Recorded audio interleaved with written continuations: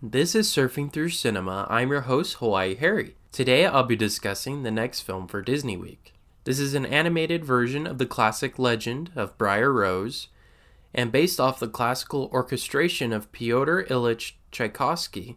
This episode is all about Sleeping Beauty 1959.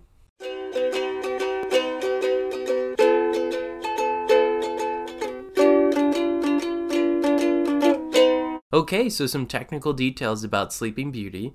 So, the argument about the color of the dress that Flora and Merryweather have is actually based off of the animators' dispute over the color of the dress. They couldn't decide if they wanted it pink or blue, and now it's stuck. A lot of people remember that sequence. Alright, and another technical detail, this was the last fairy tale movie Disney made until 1989 with The Little Mermaid, 30 years later. Every film after Sleeping Beauty up until that point was based off a book or different other things that weren't fairy tales. And then the last technical detail, each background painting took 7 to 10 days to paint. A standard background for an animated film from Disney only took 1 working day, but these ones took 7 to 10 days because they're intricately detailed and based off of medieval art as well as modernist art. It was kind of a blend of the two. And this was all done by Eyvind Earle, who was a background artist for Disney, and his style really comes out. The animators weren't too happy with it because it took a lot of extra work, especially considering they were now using Technorama again, which was very, very difficult to adapt to. And the actual animation itself, because of how intricate it was, took between 3 to 5 years. They worked on it from 1953 to 1958. So yeah, 5 years. Honestly, if he didn't put in that effort and that detail, I don't think we'd be talking about it as much today. Alright, so let's get into the plot. So King Stefan and Queen Leah, they have a daughter named Aurora, and she's blessed with many gifts from the fairies, Merryweather, Fauna, and Flora. Maleficent appears and curses Aurora that on her 16th birthday she'll prick her finger on a spinning wheel and die. But the last fairy to give a gift, Merryweather, she gives her the gift that she'll actually fall asleep, not die when she pricks her finger. And so the fairies decide to take Aurora in to kind of keep her away from Maleficent and try and hide her. And they raise her themselves. And 16 years later, Aurora, she's now called Briar Rose to conceal her true identity. She encounters Prince Philip, and unbeknownst to both of them, they're actually betrothed to each other, and they fall in love. But much to the dismay of Aurora, she finds out she's actually a princess from the fairies, and she thinks that Prince Philip was just a local boy, and they say, no, you can't marry him, you have to marry a prince. And it's just one of those moments where you wish that there was more communication, so then she would understand, oh, this is the guy I'm supposed to marry. But nevertheless, this adds needed tension into the movie. And so Aurora is brought back to the castle, and she's pretty distraught and sad not being able to see Prince Philip anymore. And Maleficent finds her, kind of puts her into a trance, and she's put to sleep by pricking her finger.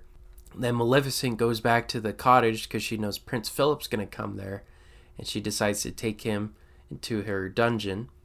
And the 3 fairies, they find Aurora asleep, so then they decide, okay, let's put the whole castle to sleep so that they don't know what's going on. And they go to save Philip. They help him escape, they give him a new sword and shield, and Maleficent flies back to the castle because that's where Prince Philip's going. He's going towards it. She covers it with thousands of thorns, and he has to cut through it. And then eventually, when he gets to the front, he has to face her, and she turns from the witch into a giant dragon. And a huge climatic battle takes place, but Philip comes out on top. He ends up killing the dragon. With the help of the fairies, they helped him a little bit. And Prince Philip, he goes in, he kisses Aurora. She realizes who he really is, and they live happily ever after. Alright, well that's the plot to Sleeping Beauty. I'm going to go on a break real quick, but first here's a message from our sponsor. This podcast is brought to you by Anchor. If you haven't heard about Anchor, it's the easiest way to make a podcast. Here's how. It's totally free. There are tools that allow you to record and edit your podcast from your computer and even your cell phone. But that's not all. Anchor distributes your podcast for you so it can be heard on Spotify, Apple Podcasts, and many, many more. You could even make money from your podcast with no minimum listenership. Anchor is everything you need to make a complete podcast all in one small place. So go on and download the Anchor app or go to anchor.fm to get started today. Okay, so we're back from our break. Now I'm going to get into some critical views and my personal views on Sleeping Beauty. So, Time Magazine gives it a 50 out of 100, saying the drawings are crude. This is more of a monster movie than a fairy tale. They did not like this movie. They felt that it was so far off from the original legend that it was almost unrecognizable. And then Rotten Tomatoes gave it an 89% based on 44 reviews, and it has an audience score of 80% based off of 200,000 views. So it seems the audience and critics are kind of divided on this movie. It seems that audiences, they like it, but not as much as, say, Snow White or Cinderella. And that shows again on IMDb, it has a 7.2. So many consider it to be a good Disney movie, but not a great Disney movie. It's kind of on the level of ones I'll review in the future, like The Sword and the Stone and all of that. It's more appreciated for the design than it is the actual story. And so, yeah, I think audiences, when it first came out, it didn't gross its initial box off. It didn't make a lot of money at the box office. It cost about $6 million in 1959 to make it, and it barely made that. So it was a financial flop, and it wasn't until the re-releases of it that it was brought up to the second highest grossing film in 1959, second only to Ben-Hur, which was a box office phenomena, and it won all kinds of awards at the Academy. But this one didn't. This one, audiences didn't like for a while. It wasn't until about the 70s and 80s that it got a revival and people started appreciating it more. Alright, so now let's get into my personal views. I love Maleficent. I think she's a great, great Disney villain.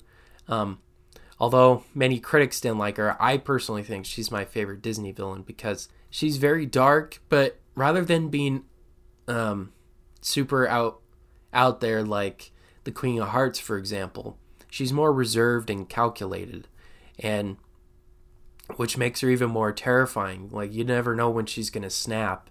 There's a scene in the movie where she asks her henchmen, after all these years, we can't seem to find her. And they're like, yeah, well, we checked every cradle.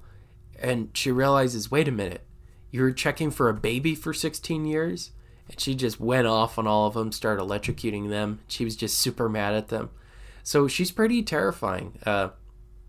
She has her limits. Like, she'll snap at people, and I really like that. I haven't seen the live action remake with Angelina Jolie. I hear it's kind of hit or miss as well, but I'm curious to see the differences between this and that movie. And the battle between Maleficent and Prince Philip, like I said, I think was an amazing battle. I wish it could have been longer. It felt pretty short and a little too easy. I kind of wish Philip was on his own fighting against her instead of having the fairies like put some dust on his sword and then they threw it at her.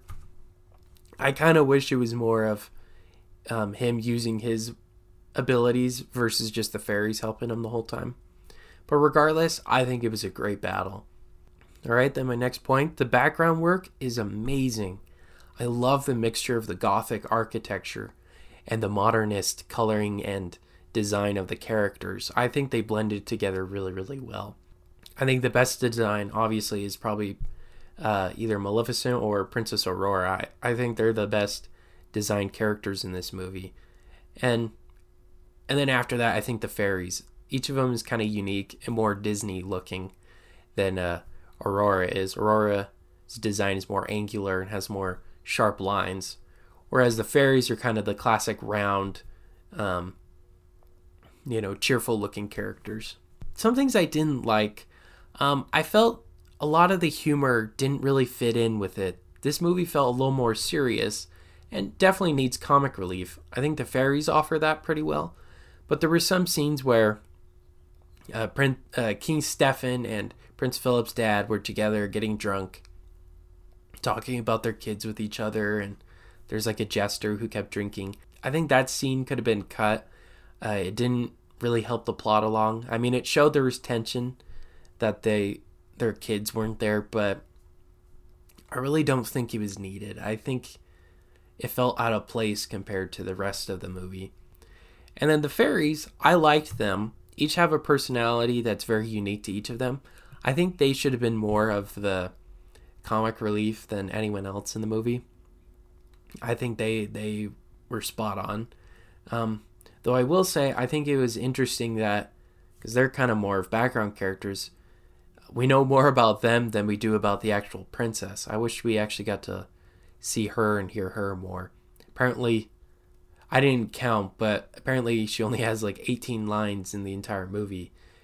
Or maybe it's 32. I can't remember, but she has very few lines compared to, say, the fairies, and even Maleficent has more lines. I think, though, just due to the fact that this was a hugely expensive movie and the animation was time-consuming, I think they tried to limit as much as they could. All right, well, those are my thoughts and feelings on Sleeping Beauty. I think I give it a 10 out of 10. I really like the design of it, despite the flaws with the humor in it. I still think the blending together of the modernist and gothic architecture is beautiful and phenomenal.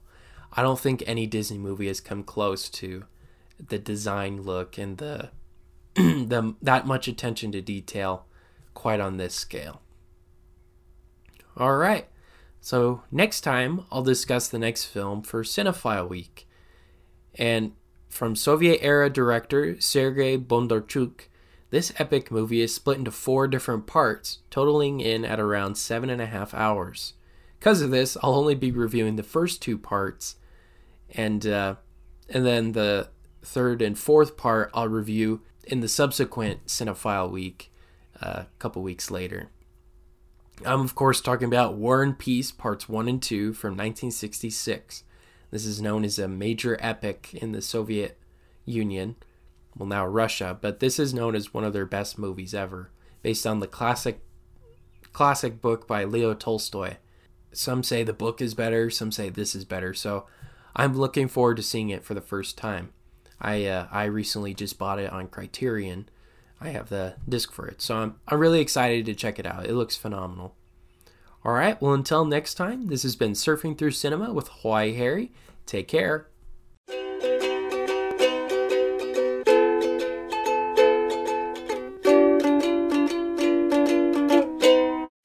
Thank you for listening to Surfing Through Cinema. Make sure to check us out on Facebook at Surfing Through Cinema with Hawaii Harry and on Instagram with Surfing Through Cinema. We also have a website, www.anchor.fm/Surfing Through Cinema, where you can learn more details on upcoming episodes and on past episodes.